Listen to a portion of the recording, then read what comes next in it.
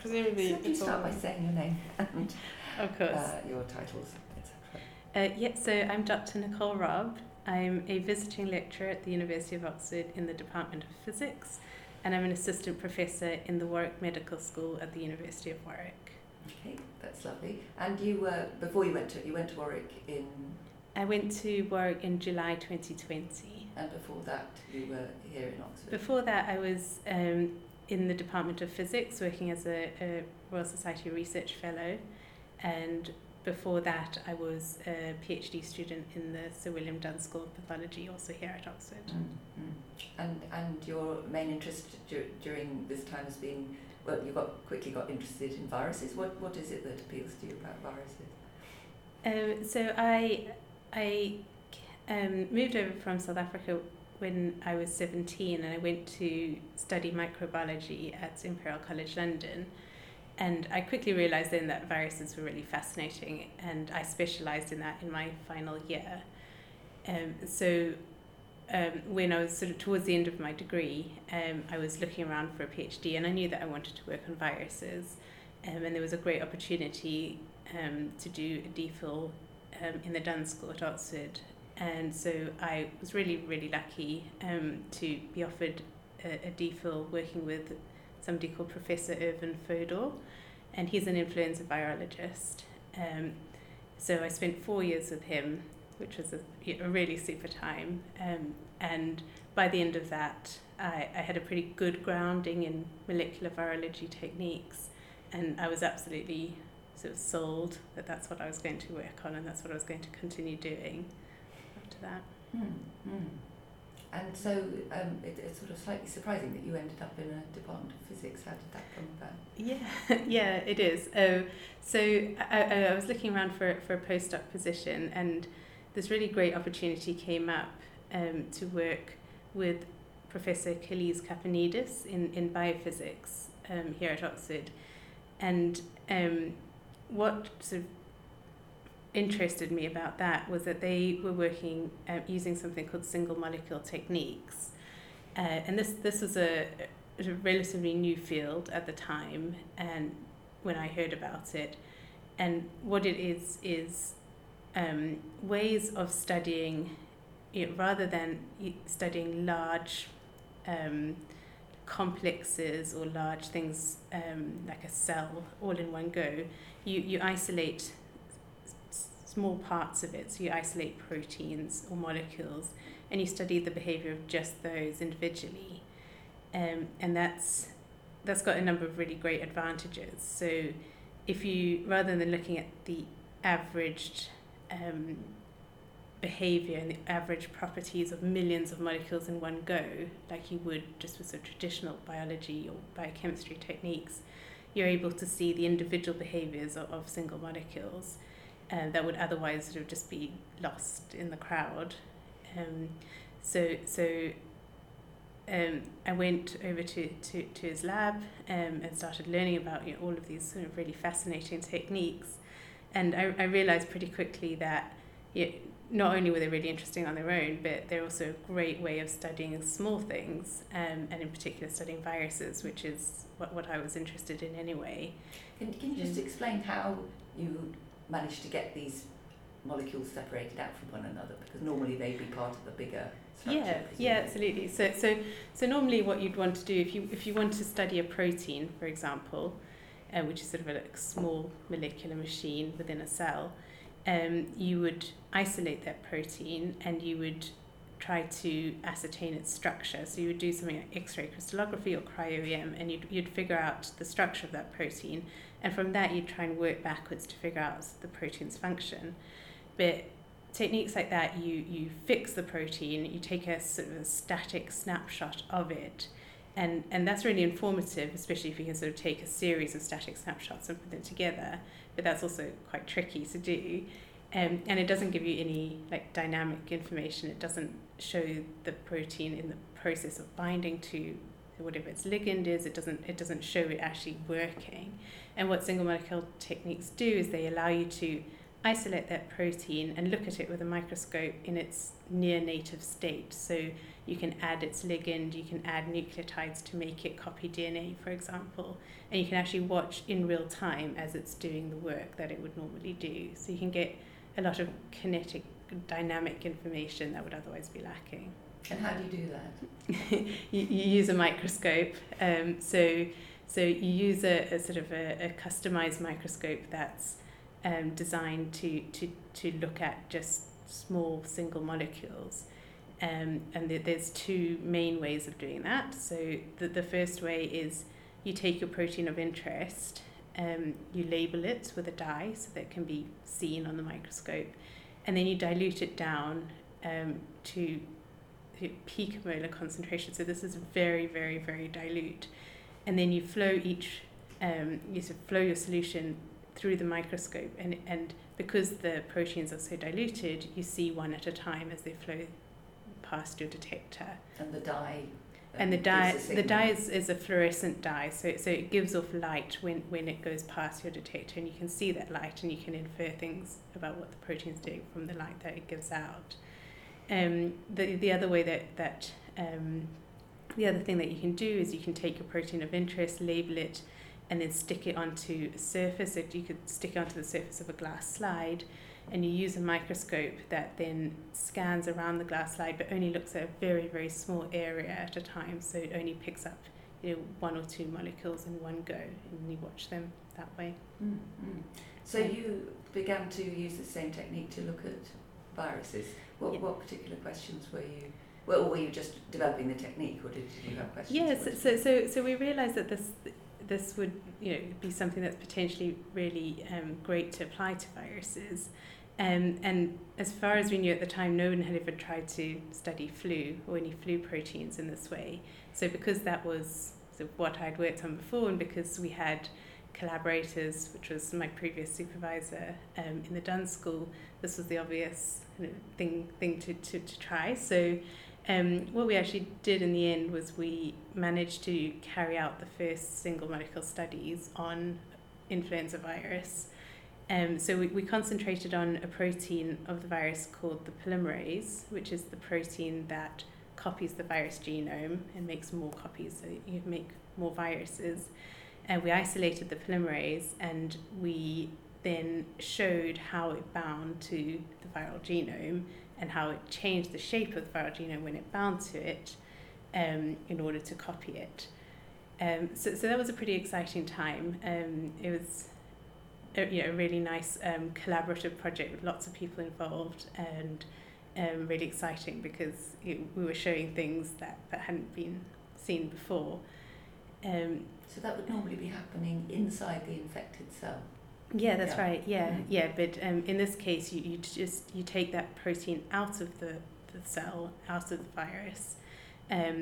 We stuck it down, and we then gave it a fluorescent version of the genome to bind to, so you could see the binding. And then by looking at the changes in the signals that you get off from the different dyes, so we use something called FRET, where which stands for something complicated, but what it does is it gives you a measurement of how close or far away two dyes are from each other. So if you have two dyes on your protein and on your RNA, and the RNA is in very close contact with the protein, then you get a very high signal, and if it's further away, you get a low signal. So, and then you can actually watch that signal changing over time. So that's the technique that we used.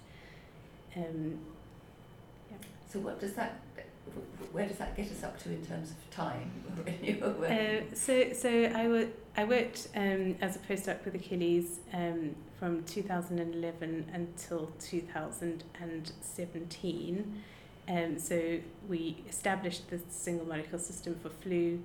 I had 2 career breaks during that time, so I had my 2 eldest daughters during that time as well. And then that brought me to the time in my life where I was thinking about what to do next. So I applied to the Royal Society for a research fellowship, which I got and started in 2017. So this was my first kind of independent funding to start my own group. I got my first PhD students, and yeah, so started sort of setting up my own lab, and that's something that's sort of reflects all of the things that interest me. So we're an interdisciplinary group of people from all different kind of backgrounds, ranging from pure physicists to biologists and a few things in between. And I thought that what I'd like to do is use these amazing techniques that I'd learnt, these kind of biophysical techniques, and apply them to study viruses, to study how viruses replicate themselves, and also come up with ways to detect viruses. So from around 2015 or so, we started to think about using fluorescence, which is the way that we label what we're interested in, and microscopy as novel ways to detect viruses, and to diagnose them in samples as well. Is diagnosing viruses difficult? Well, I mean, yes, because they're small. So traditionally, virus diagnosis, I mean, it started with culturing virus in cells in a lab, which is extremely hit and miss. So, in order to grow up the virus, you have to have it in the right conditions, in the right cells, and you have to wait about a week to know if it's worked. And then you need another way of sort of identifying that it's that specific virus. So traditionally people turn to electron microscopy to do that. So you try to image what you've grown, and you use sort of what it looks like to try and classify what it is. So you can see there's lots of problems with that. It doesn't happen in any time frame that's useful sort of clinically, because someone might come in with an infection that's very serious, and then they can't wait for an entire week to know what they've got. And also, so technically it's got a lot of challenges as well, and it's not standardized, so it is pretty hit and miss. So that's sort of the history of diagnosis. Of course, we have much sort of modern molecular techniques now, which obviously thanks to COVID, everyone is very familiar with these. There's PCR or RT-PCR, where you amplify up small fragments of the virus genome, which is the kind of gold standard for viral diagnostics, and has really sort of come to the forefront during COVID pandemic, which is very, very accurate, but also has some downsides. So it's not particularly timely. It takes several hours. You need a lab to do it. So you need to get your sample into the lab, and you need to extract that viral RNA, the virus genome, in order to carry out the assay. So something else that sort of happened over the last couple of years with COVID is, of course, we've turned to other types of tests that can be done at point of care or can be done at home, which is lateral flow assays. So they're nothing new, but they've never been sort of rolled out on this kind of scale before. That sort of at the start of the pandemic, and even today, is sort of what we have in our arsenal for diagnostics. So what I did interrupt you to ask about whether it was difficult to diagnose viruses, but you were just telling me about the work that you were doing in your lab when you first. Yeah, I mean, so when we first started thinking about this, we could see the problems that there were with the technology that was available, and we realized that what we have is a way that you can see single viruses, because this is what we've been doing. So if you can do that, then you don't need to go and take a sample and try to amplify that sample up to detect it. It's very sensitive, so you can see just a few particles. You don't have to purify anything out. So we thought this could be very sensitive, and this could be very fast. It's something that happened over quite a few years, but we started first with thinking about how we can visualize these viruses in a clinical sample. So how do you label them so you can see them? We explored lots of different ways of doing that, and sort of the way that's we discovered something that was pretty exciting, which was that you can use short DNAs, so very short labels that are negatively charged. And remember that the surface of a virus is negatively charged as well. And you can use a positively charged solution to bring those things together. So we call this cation-mediated labeling. It's a bit of a mouthful. But what we'd discovered was a really, really quick way of adding a fluorescent label to any virus in a sample. Much quicker than anything else that's known out there. It's instantaneous. You add your labeling solution and you put your sample onto a microscope and you can see it straight away. So the little bit of DNA matches the genome of the no, virus? It doesn't. No, it's just a charge basis actually. So that bit of DNA, it has to have some features about it. It has to be a certain length and things just to sort of maintain enough negative charge. But it's a universal label, so you add it and it can label any pathogen in the sample. Well, so why is that useful if you want to know precisely which virus you've got? Yeah. So I'll come to that. Right. So that was the first thing that we discovered, and you're absolutely right. So what you do with something, you've got a really good universal label for a pathogen, but so how is that useful in a diagnostic setting? So we actually spent the year or two before the COVID pandemic trying to turn that into a diagnostic assay. We were focused on flu, and we were thinking of ways that we could do a quick screen for seasonal flu strains that were going around. And what we realized is that if you label your virus in a sample, you look at it on a microscope, you take a quick picture or two. By eye, when you look at those pictures, they're really, really hard to tell apart. So you can have two different viruses. They're going to look the same by eye.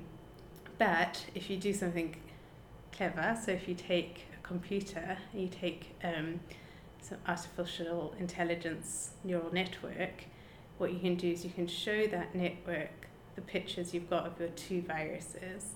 It'll learn the features that are specific to each virus family that's in there. And then you go back and you show it a third picture of an unknown virus. It will tell you which one it is. So that's another whole area of research, isn't it? Artificial intelligence. Absolutely, so did that involve bringing in more collaborators? So this was a complete stroke of luck. I had first a summer student. His name is Nicholas Shilas. So first a summer student, and he then stayed on and did his master's project with me in the lab. And he then stayed on to do his DPhil as well. And he was the one who his master's project was basically bringing this about. And he's a very brilliant scientist, and he managed to he designed the neural network and showed that it worked in the first instance. So we reached. So this is neural networks. I think it's something that's I forgot what the word is, but it's essentially created in a computer. I mean, it's a computer algorithm that you train to recognize images or features of images. So he's a coding whiz. Absolutely, yes. So he did physics undergrad at Oxford, and he knows all about maths and coding, and he came up with this. So I mean, we thought it was pretty exciting, and by the end of 2019, we had shown that it worked pretty well on flu, and we could actually differentiate flu strains, even quite closely related flu strains, using this technique. We'd spoken to Oxford University Innovation, which is the technology transfer company for the university, about protecting the intellectual property. Thinking that perhaps somebody could find it useful well, someone might want to license it and turn it into a diagnostic test one day, something like that. And that's pretty much where we were when, of course, COVID started. So this is a question I'm asking everybody. Yeah. When did COVID start for you? When did you kind of notice there was something happening and realise that you could get involved? So for me, it was right at the beginning. So I think, being a virologist, I was sort of interested in this kind of thing. And actually, what I've been doing is I've been teaching pandemics and how viruses cause pandemics to the medical students for quite a few years until this point. So it was something that has always interested me and that I knew a bit about. So when the first kind of reports were coming out of some strange unknown pneumonia in China, I did read about it and I knew about it and absolutely no idea what was coming, of course, but it was sort of on my radar a bit. I then got completely distracted because I had my third child in January 2020. So she was born on the 3rd of January, so her birth sort of coincides exactly with the start of the pandemic. So I did spend most of January thinking about other things, but still keeping an eye on it. And obviously, I think by the end of January, it was already quite clear that this was or had the potential to be something quite serious. So we were already thinking then of our technology and what we could do, and perhaps trying to see if it was something that worked for whatever this new virus was. At that stage, we didn't even know.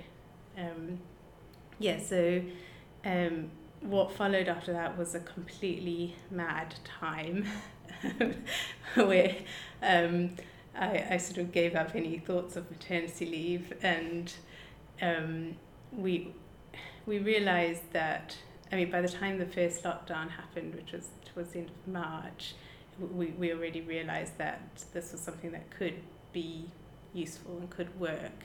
And how we knew that was that we had a fantastic collaborator at the Purbright Institute who gave us some coronavirus samples. So this wasn't COVID, this wasn't SARS-CoV-2, but it was an avian coronavirus.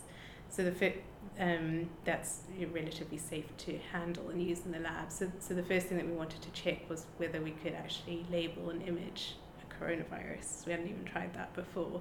So by then we'd done those experiments and we realised that we could. So we knew that there was sort of some potential there.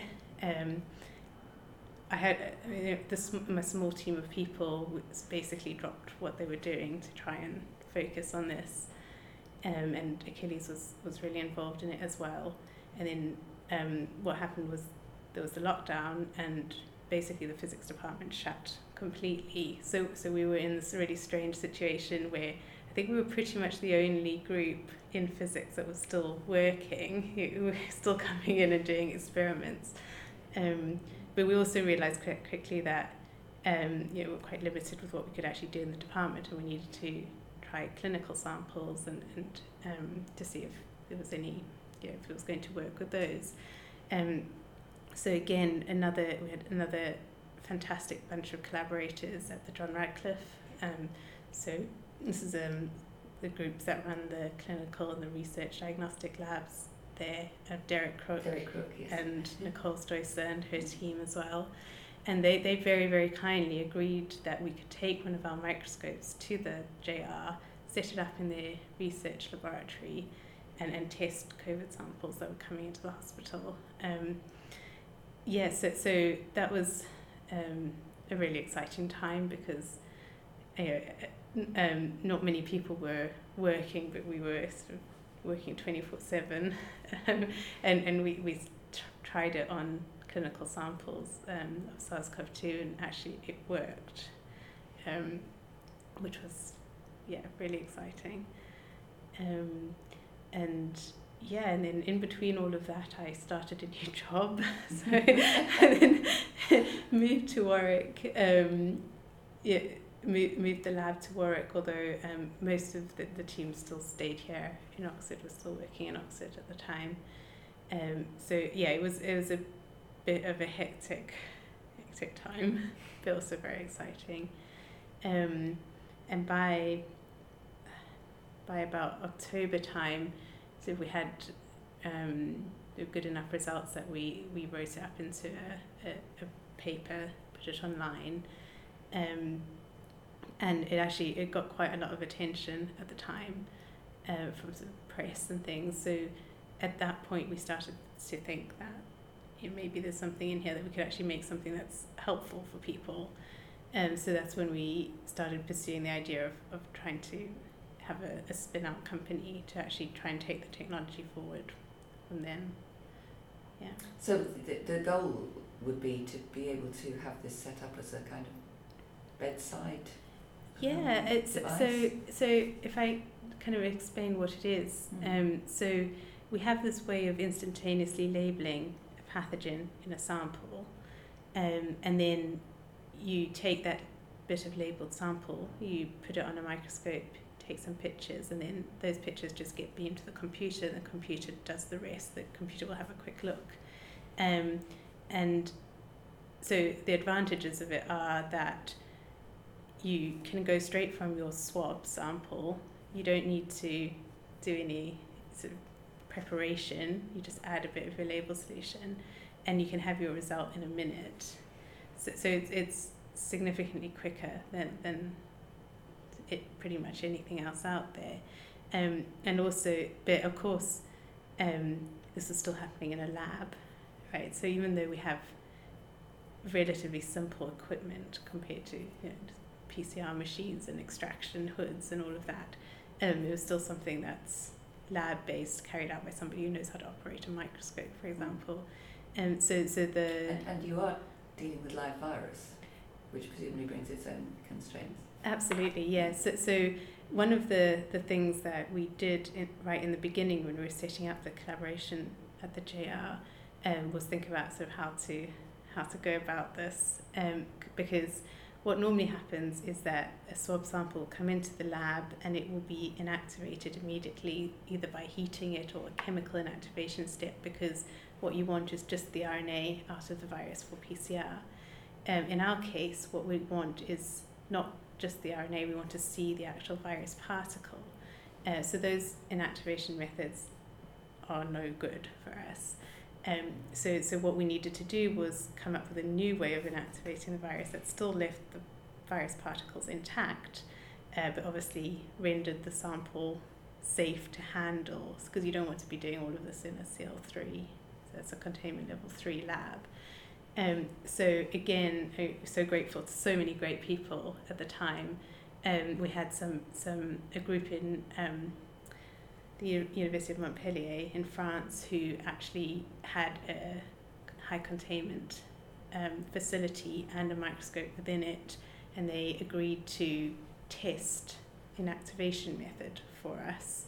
So we did that, and we actually came up with a method of fixing the virus sample so that it still maintained the virus particles within it, but they were completely non-infectious. We then needed to convince the University Safety Office that this is a good idea, and which they did agree to, and then we were allowed to sort of carry on with the clinical samples. So there was a huge team effort from so many different people. I should also mention that we needed a microscope to take to the hospital to work with, and because the biochemistry department was shut down because of lockdown, they actually had a microscope in the imaging facility that wasn't used, so they agreed that we could take that microscope to the JR. So there's so many people that all came together to make that happen. We had a method where the samples would come in, and then we add a fixation reagent, and then they were safe to use in a lower containment laboratory. It didn't need to be done in the high containment laboratory. However, you don't need to do that if you just have the sample and just contain it in a little capsule, and it just gets imaged within that, which is something that we do now. So the purpose of the spin-out company is to try to move our assay from something that's done at a lab bench to something that can be done anywhere, and hopefully sort of give you a quick, accurate result in just a minute. So, you haven't actually tested it in a clinical setting, even with the lab-based one? I mean, you've tested it to show that it works. Yeah. But you haven't had doctors actually using this method. No. So this is something that the company is now taken forward. Right. But yeah, we haven't done that. So what stage is the company? When was the company set up, and where has it got to? So we had the idea back at the end of 2020. It took us a year to raise the funding for it. So the company is officially incorporated at the end of 2021. As what's it called? It's called OxDX. That's how you pronounce it. I just wanted to know how you pronounce it. Oxford Diagnostics, OxDX for short. Mm. Yeah.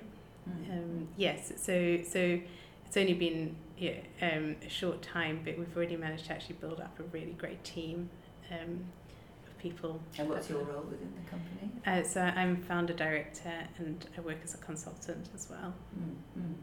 And you do that alongside your work at Warwick Yes. and your visiting Yes, so it's session, been yeah. a very busy few You've got years. 3 hats and a mum. And a mum, three. Yes. I have 3 4 children that are 9, 6, and 2. Yeah, yeah. So not a lot of free time, but yeah, and I guess it's an exciting time to be involved in things like that, and just motivated by the fact that hopefully one day we can come up with sort of better alternatives for testing that give quicker results, aren't linked to expensive labs, so something that could potentially be useful in other settings where that kind of facility isn't available. Is the microscope not expensive? So the microscope is the lab-based microscope, of course, is expensive, but you don't need that. You can use a much cheaper and simpler alternative as well. Mm. Yeah. So what hurdles are in front of you now before you get to the point where you have that clinically?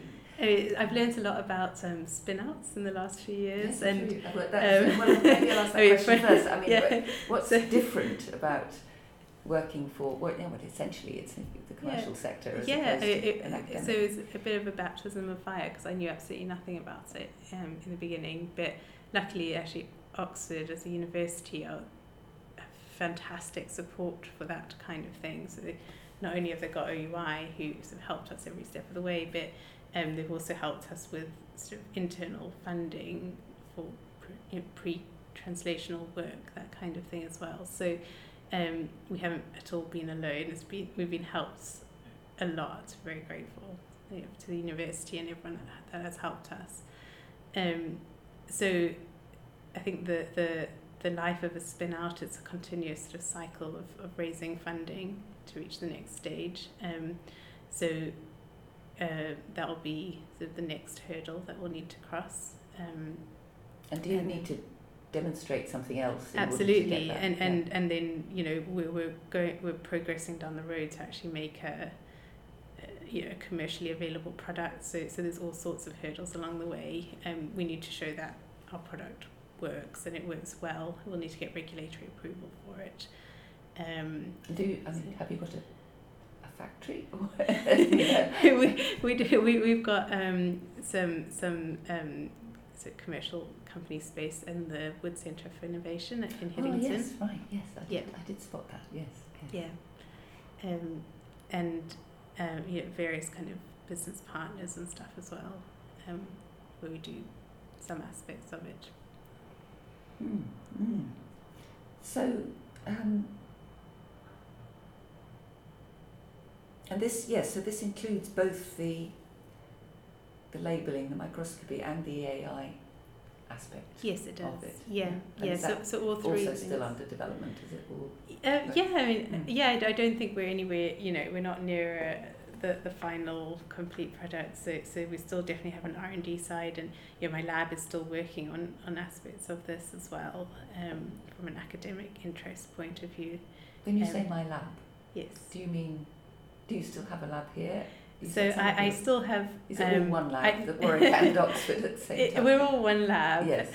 We have joint meetings and things, but I have 2 PhD students and a postdoc and 2 master's students who are based at Oxford still, as well as the people that are based primarily at Warwick now. Mm-hmm. Mm-hmm.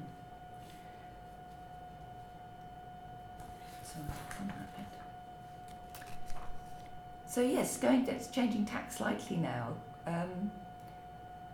How did working in lockdown impact on what you were able to do? Quite apart from the fact that you were supposed to be on maternity leave. Yeah. So I think in some ways we were really lucky that we actually could carry on working. I really feel for all the people that the labs just got shut down, and the PhD students and stuff that couldn't access the labs and couldn't do the work. So at least we were able to keep going, and that was really good. It obviously, sort of personally, I think a challenging time for everybody trying to work under those conditions, and trying to really get things done as quickly as possible, that kind of thing. But yeah, they're all great. The whole team, Achilles and everyone else, all the students, people working in the lab were fantastic, and I think there was a real kind of a feeling of sort of collaboration and working together, and people helping each other out, and sort of trying to do something for greater good as well. That came out of it. That's interesting. A lot of people have said that. Yeah. I mean, did you feel that was distinctively different from the way academic work normally happens? Yeah, I think so. I think I've been at Oxford a long time before that, and there was always a good collaboration. People networked and people worked together and stuff, but nothing on the scale of what happened due to COVID. I think that there was really a sense of everybody coming together, and nobody was sort of out to do it because they wanted to publish a paper or anything like that. Everyone was doing it because it needed to be done, and helping each other out, providing samples to each other. For us, people helping us by loaning us a microscope, things like that. So definitely that's true that happened. And do you think any of that will survive in the post-pandemic era? I hope so. I mean, it seemed like it was a good way to get things done. yeah, that's right. I mean, I suppose what it's shown is that can happen, and these huge sort of interdisciplinary efforts to solve problems that COVID has thrown up. I don't think those will disappear anytime soon, and I think that, in fact, there's sort of funding being poured into it and things for groups to work together and try and solve problems that are still not gone away, right? Things like long COVID, things like that still need to be worked on and researched and solved. So I think for personally for researchers, they've seen how quickly things can work if everyone comes together and is focused on one goal. So I think that will change how people kind of work together and think as well. You did mention in passing that you're involved in teaching. So how was that impacted by?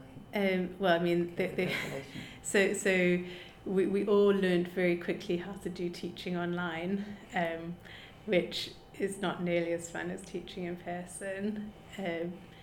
But yeah, I mean, it was just how it had to be, right? It was just something that we had to do. And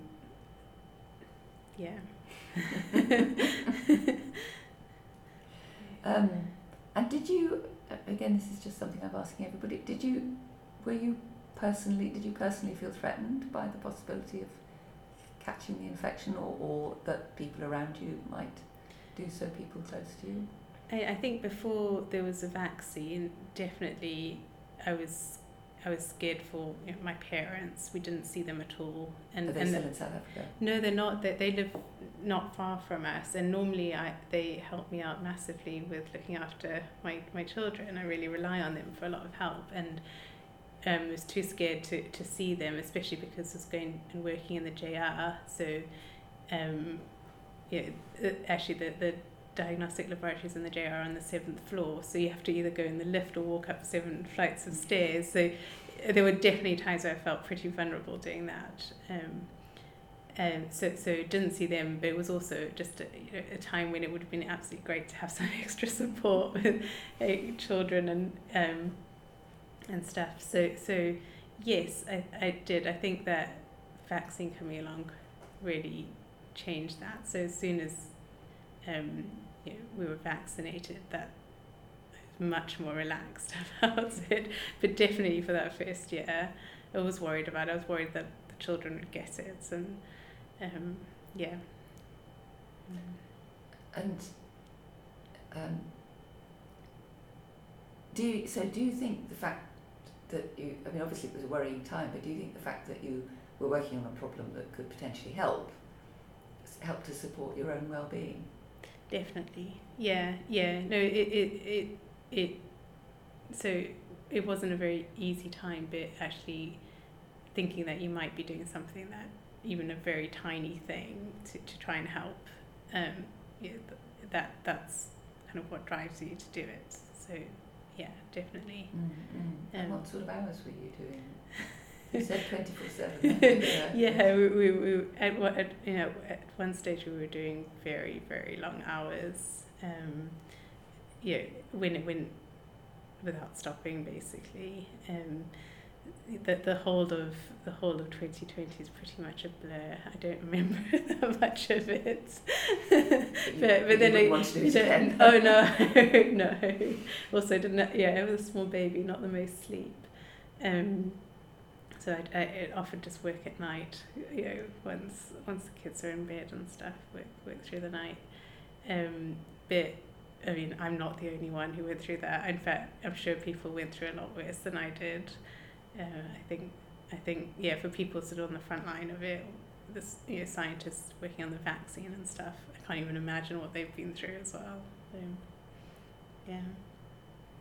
So, again, this is a standard question. Has the work raised new questions that you're interested in exploring in the future? Yeah, definitely. I mean, I think we have a general interest in improving diagnostics and trying to come up with better ways and quicker ways of doing it. And, what I was speaking about today isn't the only thing that we have on. We've got other projects in the lab. And I think, if anything, it's just sort of cemented my sort of aim of trying to come up with better ways of doing things than we've had before. So that's something that we will continue to chase after as much as we can. And do they have a translational focus? Some of them might. Other ones are. I think that everything we do is to try and understand more about viruses, how they copy themselves and how they interact with host. And the thinking behind that is that everything that we learn, every little bit of information there, helps us to come up with a way to target them or make a drug that works against that particular aspect of it, or is a new way of seeing that particular part. So I think everything we do is driven by a desire to have something concrete out of it that will eventually help us sort of with all the challenges that viruses and pandemics bring. And has the experience of working through the pandemic changed your attitude to work in any way, or other things you'd like to see change in the future?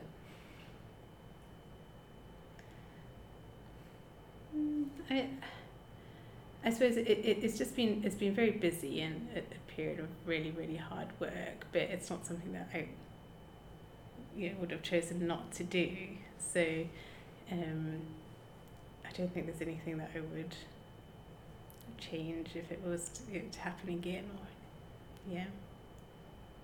Good. Fantastic. Did that answer the question? Yeah, thank you.